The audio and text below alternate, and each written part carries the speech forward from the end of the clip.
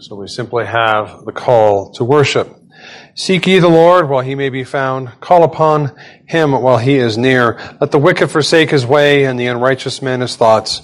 And let him return unto the Lord, and he will have mercy upon him, and to our God, for he will abundantly pardon. Let's bow our hearts and heads in silent preparation for worship.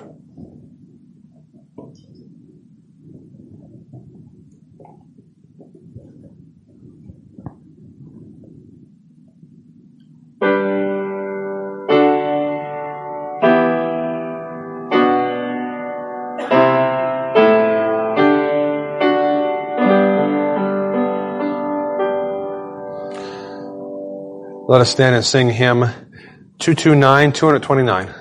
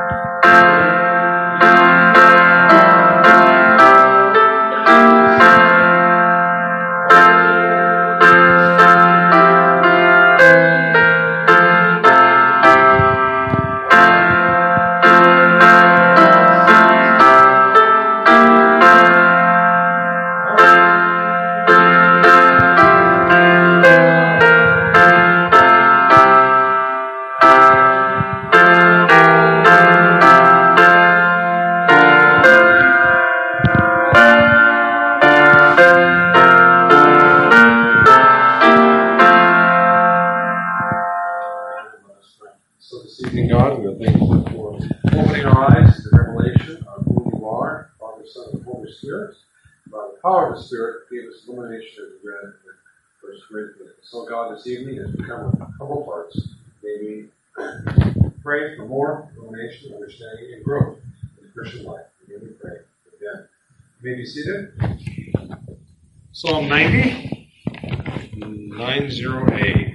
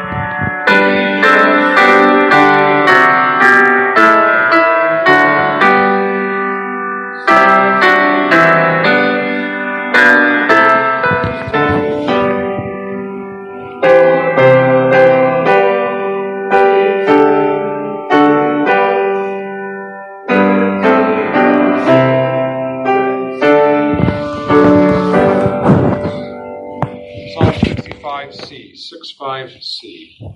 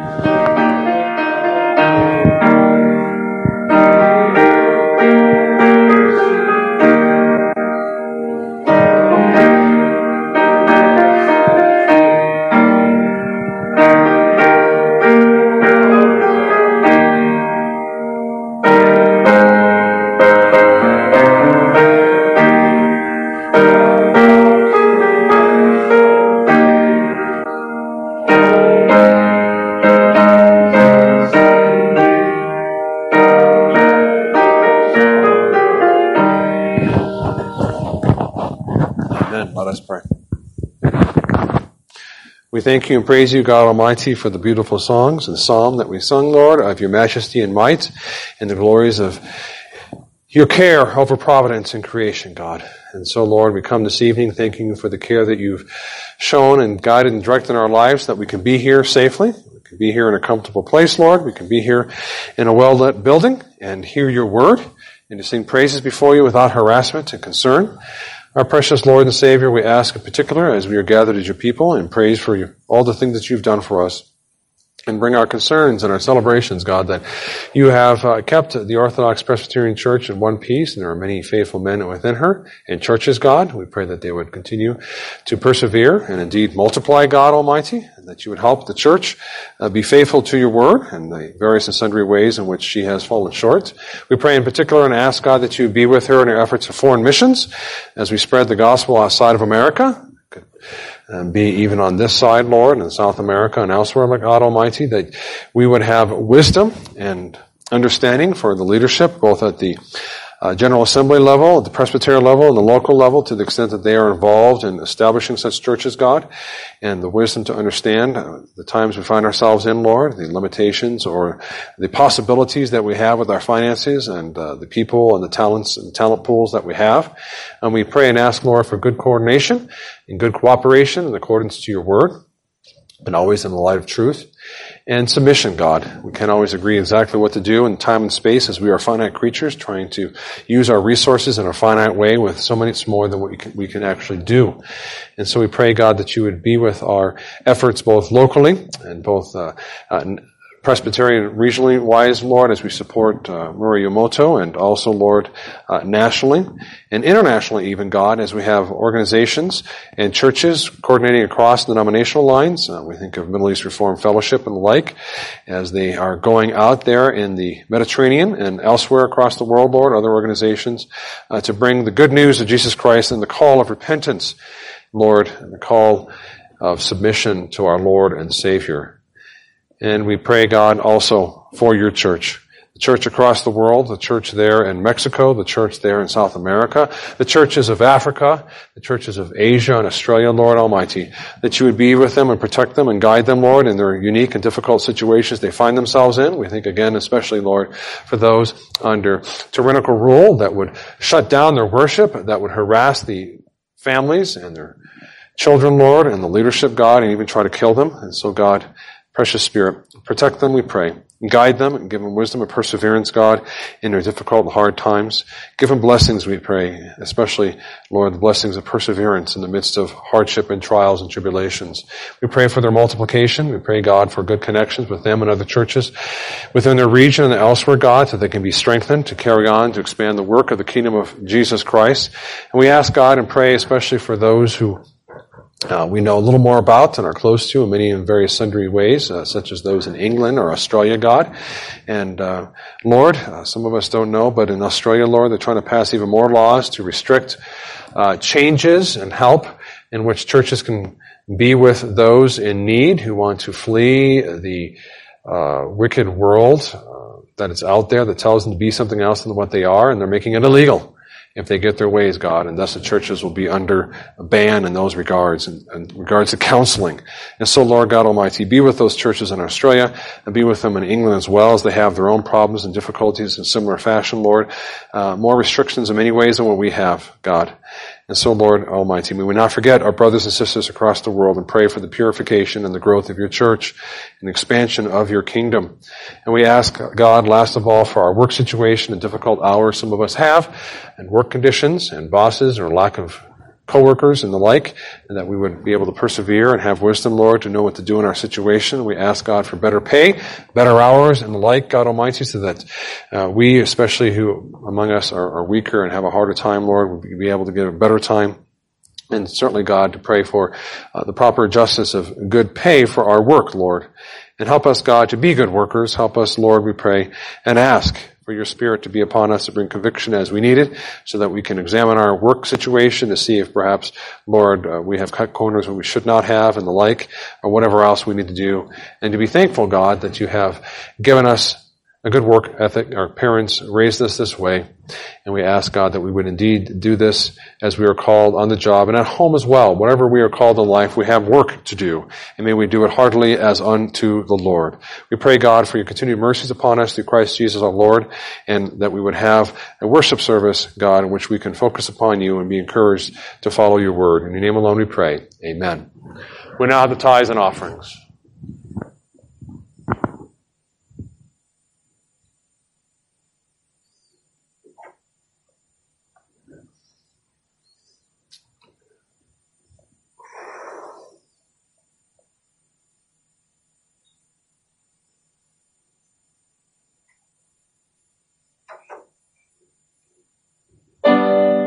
Let us rise.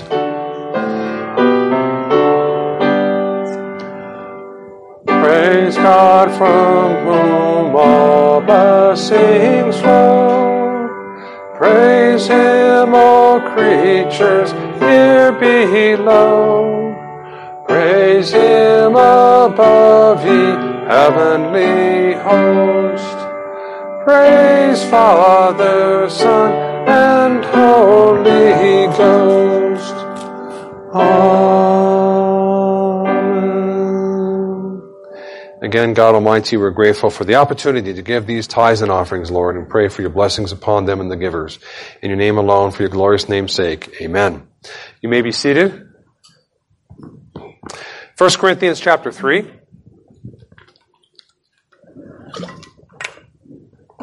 1 Corinthians chapter 3, verses 5 through 9.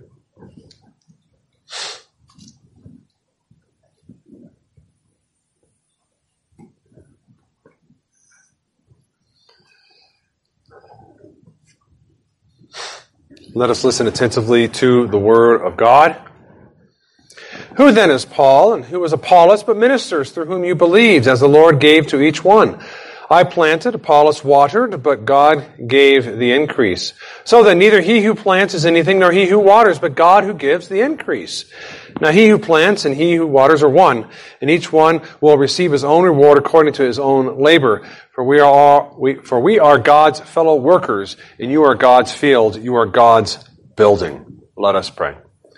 Spirit of truth and life and conviction, we ask, God, that we would have a better understanding of these texts and to be encouraged, Lord, to resist any factionalism that may spring up amongst us or within other churches, Lord, that which we have friends and we can encourage them to resist it, God, but rather, Lord, to focus upon God Almighty who brings the growth in the church. Thankful, God, certainly, for Paul is not denigrating the preaching ministry, Lord. He points out that they have a job, but that job means nothing unless God is behind it. And so, Lord, we thank you that you have given strength and guide us, Lord, for our own growth, that you are behind it all. In your name we pray. Amen.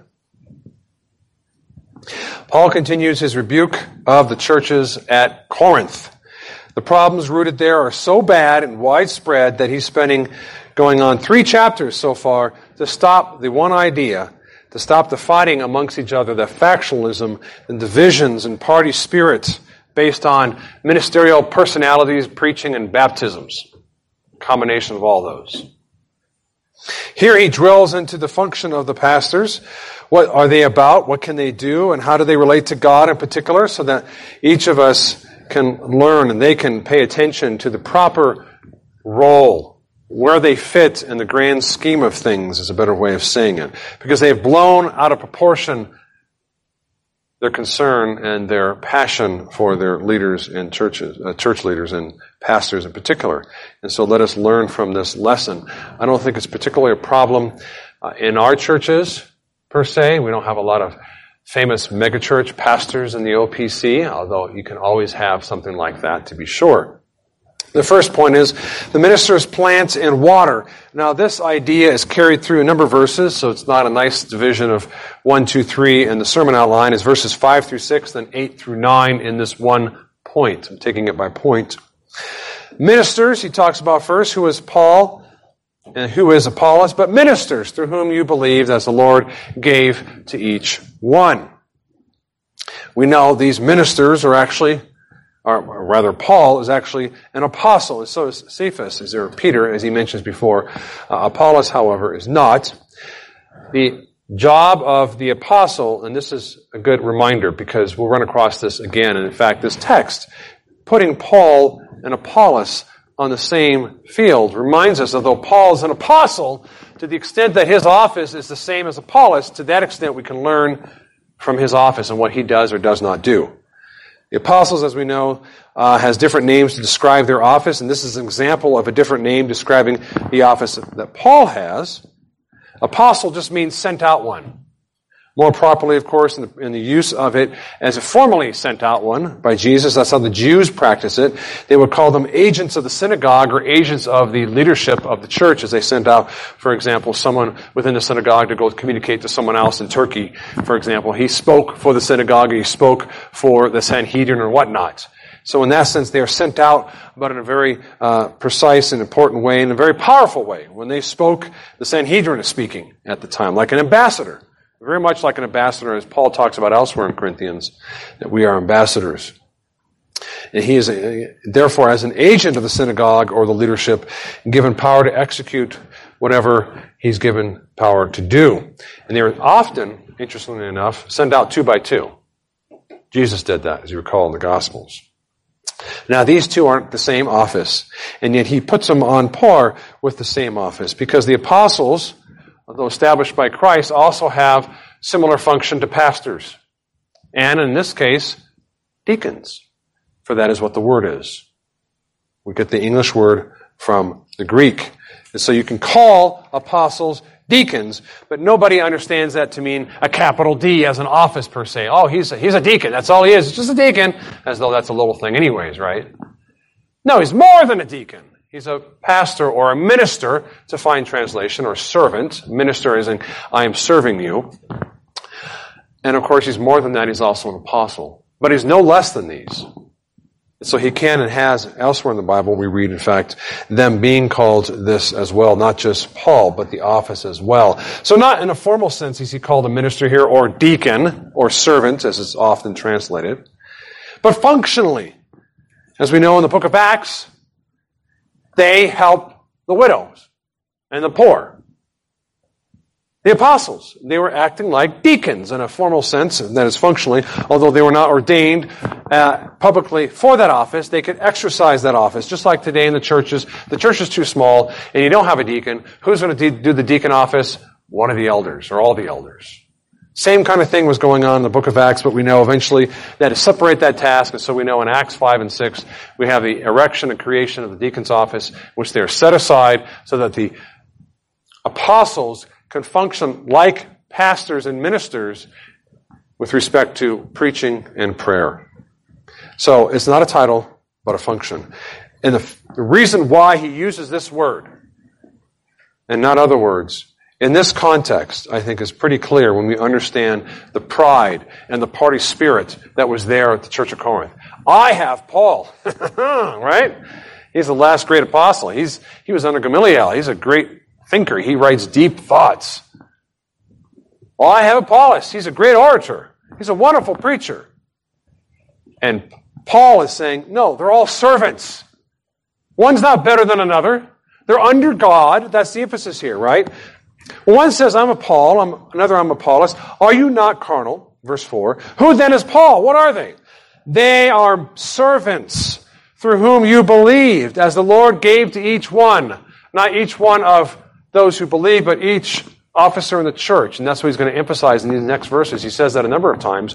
One, he who plants is one, and he who waters is yet another one. Verse 8. And each one will receive his own reward. They're all servants under God. They each have their different roles in God's kingdom.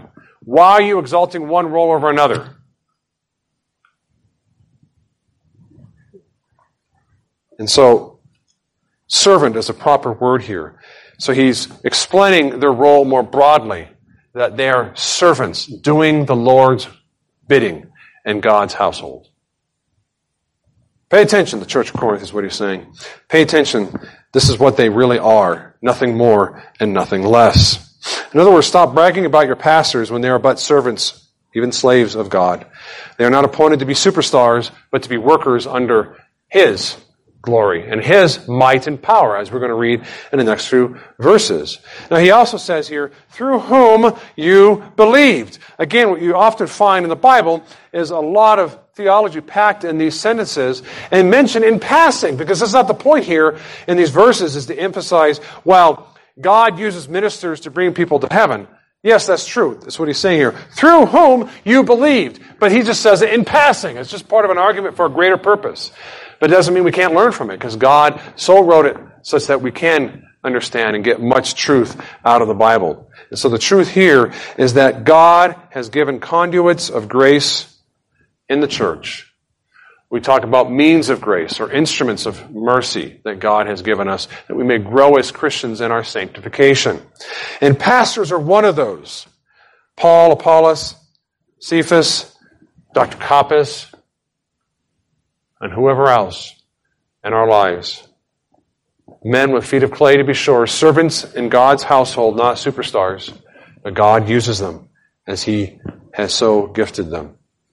And thus belief in the gospel, trust in Jesus Christ to save them, as we saw in chapter 2, that the Holy Spirit's job, one of its main functions that He has exercised in our lives, to open our eyes to the gospel truth. And that belief often comes through pastors and preachers. In other words, trusting in Jesus doesn't occur in a vacuum.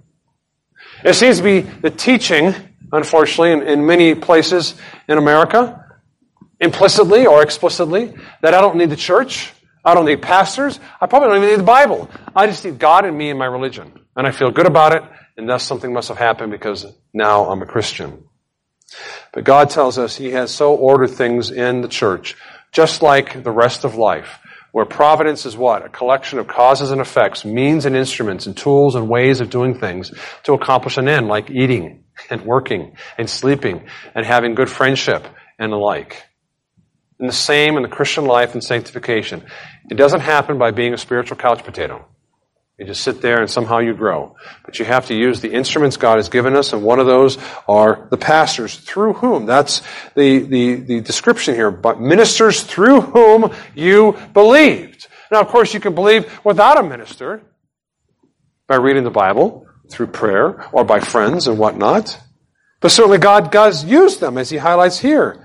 We talk about God being the source of salvation, and that is certainly true. But what does that mean? Does it exclude God using people to bring us to salvation? Of course not. Some people seem to think that downplaying pastors in the church is the way to go, but that's not the case at all. This is an instrumental means. Although that's not the best term to use, because the instrumental means is usually, in systematic theology, used those words to describe faith itself. The instrumental cause of salvation is faith. Not the material cause or the proper ground, which is the person and work of Christ, etc., etc. So something like perhaps circumstantial means. I don't know what other word to use, but it's obviously in the context of them preaching, they heard the truth and believed. It's a means. I don't know what else to describe it. Like a shepherd that directs the flock to Jesus and to the food in the pasture, and so pastors direct the eyes of faith to heaven above. So in that sense, you could say they're the cause of someone's salvation, but not in any meaningful way like you can praise and honor them, although apparently they were. Right? This is my pastor. He's a great guy. I believed and I was baptized because of him. And of course, Paul's like, well, sure, but they're servants in God's household. Don't exalt them higher than they ought to be. Don't give them more credit than you should. For when one says, I'm a Paul, another, I'm Apollos, are you not carnal? Wrong. Don't do that.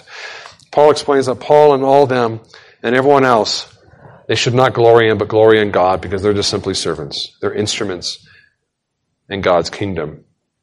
These godly ministers, in other words, are not in it for themselves. The Lord gave. So we're still on verse 5. As the Lord gave to each one. Each minister has the ability to minister and preach Christ in various ascending degrees in different ways and different abilities. And God appointed them and directs them as He wills. Paul one way, Apollos another. As he says, I planted, Apollos watered. We have different roles, different strengths, different opportunities in God's kingdom. And that shouldn't be used as an excuse for factionalism within the church. And so they shouldn't boast in their pastors that way. The pastors plant, verses 6, 8, and 9, because it comes up again in 8 and 9. And 7, however, highlights, of course, God Almighty, although it's there. He's emphasizing their role under God, as we saw, their servants. And here, the different roles in particular. He planted. Apollos apparently comes later, as we know. The churches of Corinth were established by Paul. Apollos apparently came later and helped them grow more. He watered. He did other work there. But whether planting or watering, it's all of God. God gives the increase and the growth and the maturation of the churches. And I think the implication through all these verses, he doesn't say it, but don't glory in them. Glory in God. To be God-centered in the proper way. Pastors are his fellow laborers. Verse 9. For we are God's fellow workers, and you are God's field, and you are God's building. And so here, he reminds them that their function as apostle or pastor like Apollos is as an instrument, as a fellow worker. It's a very amazing turn of phrase there. How can you be a fellow worker with God Almighty, the creator of heaven and earth? And yet he's describing their office that way, an important office, in other words, he's highlighting, and their function with each other and towards God. Although not on par with God, obviously, but God bringing them along in his grace and mercy and providence and working through them such that you here, Corinthians, are able to read this letter and get something out of it. Because God used them, and it's God. And it's all about God. Thus, there's no boasting in the preachers. In fact, the church of Corinth is God's church and not any pastor's church, because you are God's field, you are God's building. You're not Paul's building. You're not Apollos' field. It's not wrong to say, because as we say it for shorthand, although sometimes in my mind I kind of hesitate, well, my church is over here around the corner. Now, it's obviously not helpful to say, well, God's church is around the corner. What are you talking about? Everyone thinks their church is God's church. This is not helpful. So it's just a description. But imagine taking that to the nth degree. That's my church. Look what I've done. Look what my hands have wrought. And if the pastors were arrogant like that, he's shutting them off at the knees. But what we see here is not the pastors as much. He keeps pointing out, they're identifying with the pastors, saying, look how great I am. I have this super pastor who created this super church, and I'm part of it. What about you? Ha-ha. No, 1,000 times no. It's God's church. It's God's field. It's God's building. And this implies, of course, the limits of the pastors. They have a role. They're there to water. They're there to plant. But they can do nothing else. They cannot bring the increase. The church of Corinth, the Christians today, should not expect more out of a pastor than what God has given them. They can plant, they can water, or they can even weed the ground and kill as many heresies as possible. But it is God who gives the increase. We read several times, I plant, Apollos waters, but God gave the increase. Verse 6. Verse 7, so that neither he who plants is anything, nor he who waters. Don't brag about that. That's not a big deal. It's God who gives the increase. Verse 7. It is not the eloquence, it's not the cleverness, it's not the charisma that affects change per se, although it may accompany change. Don't get the two confused. But it's the Lord of harvest who brings about the growth. We should not ask more from the pastors than what God has given them. They were doing something along those lines in terms of bragging more than what was deserved, if I can use that phrase. Because they didn't do anything, it was God. Every pastor is accountable. This is the theme he picks up here and he'll unpack in the next few verses, 10, 11, 12, 13, and 14, and 15, and then applies it to his audience as a body or as individuals as well, accountability before God.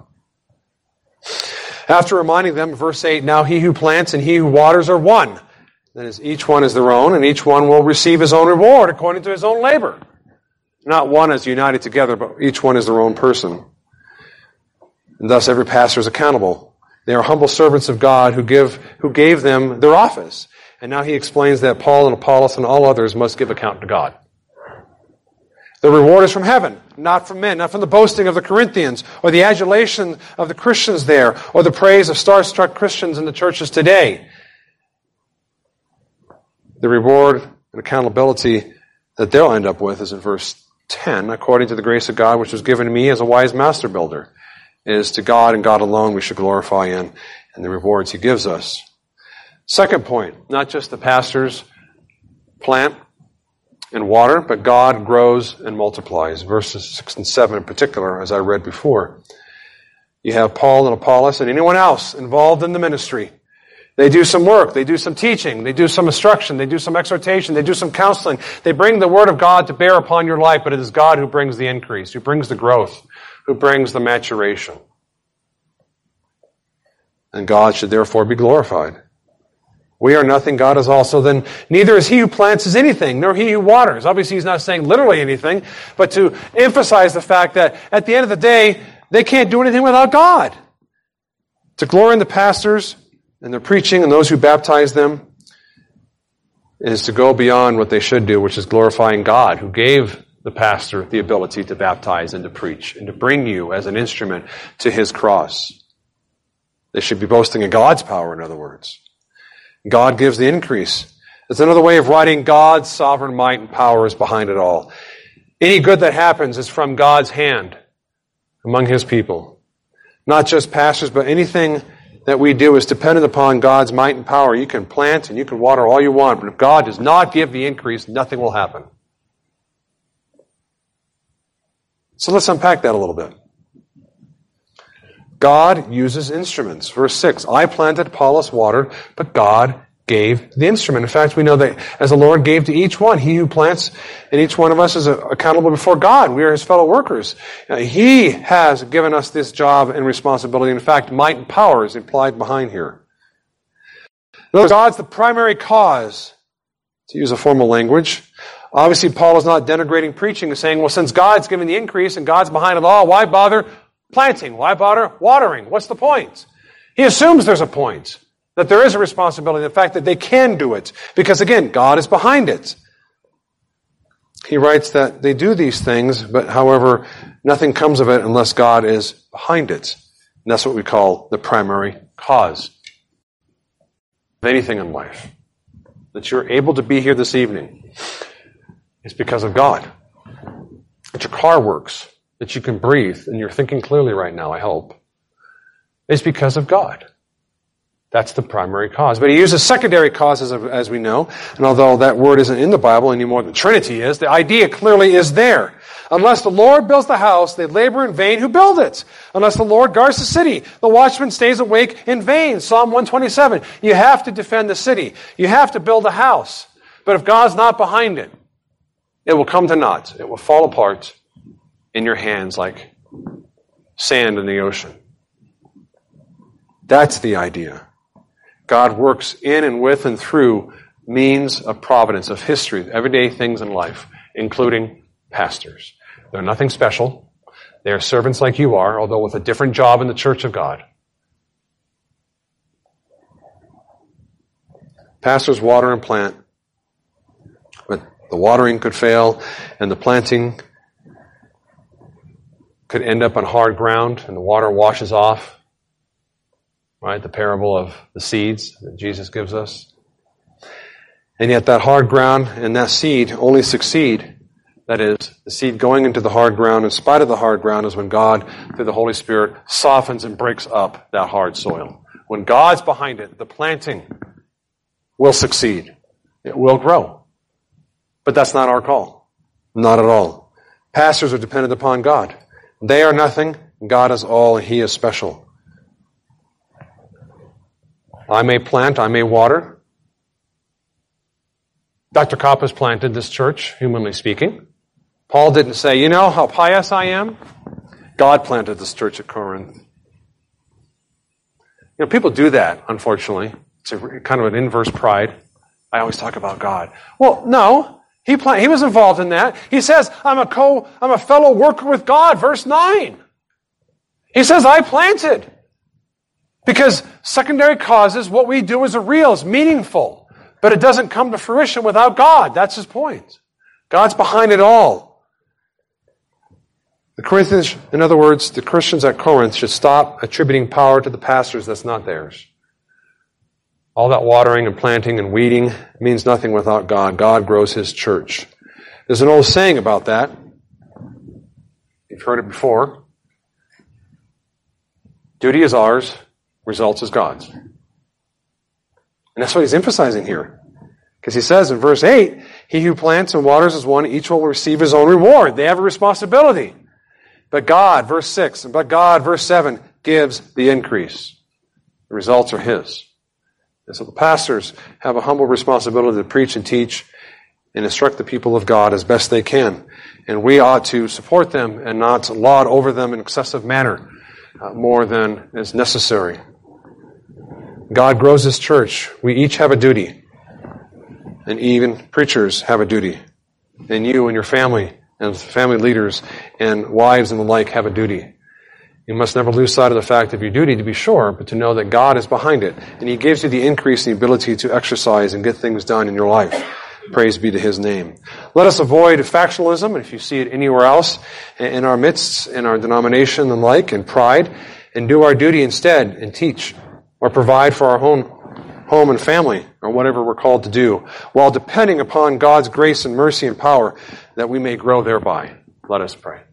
We thank You, Lord. We thank You for this word of encouragement where He puts them in their place again, that they put too much glory in the men. Yes, it is an honor that Paul planted the church there, and it is an honor that Apollos watered, and the people were refreshed by his preaching, apparently, God. And they can rejoice to that extent. But they did more than that and became proudful, Lord, in their lives and brought division within the church. And Paul says, no, they ought to put down all such divisions and glorifying God who gives the increase. In Your name we pray, God, that we would continue to glorify You and pray for more growth in our life and our church, both materially and above all spiritually. Amen. Let us stand and let us sing hymn 237.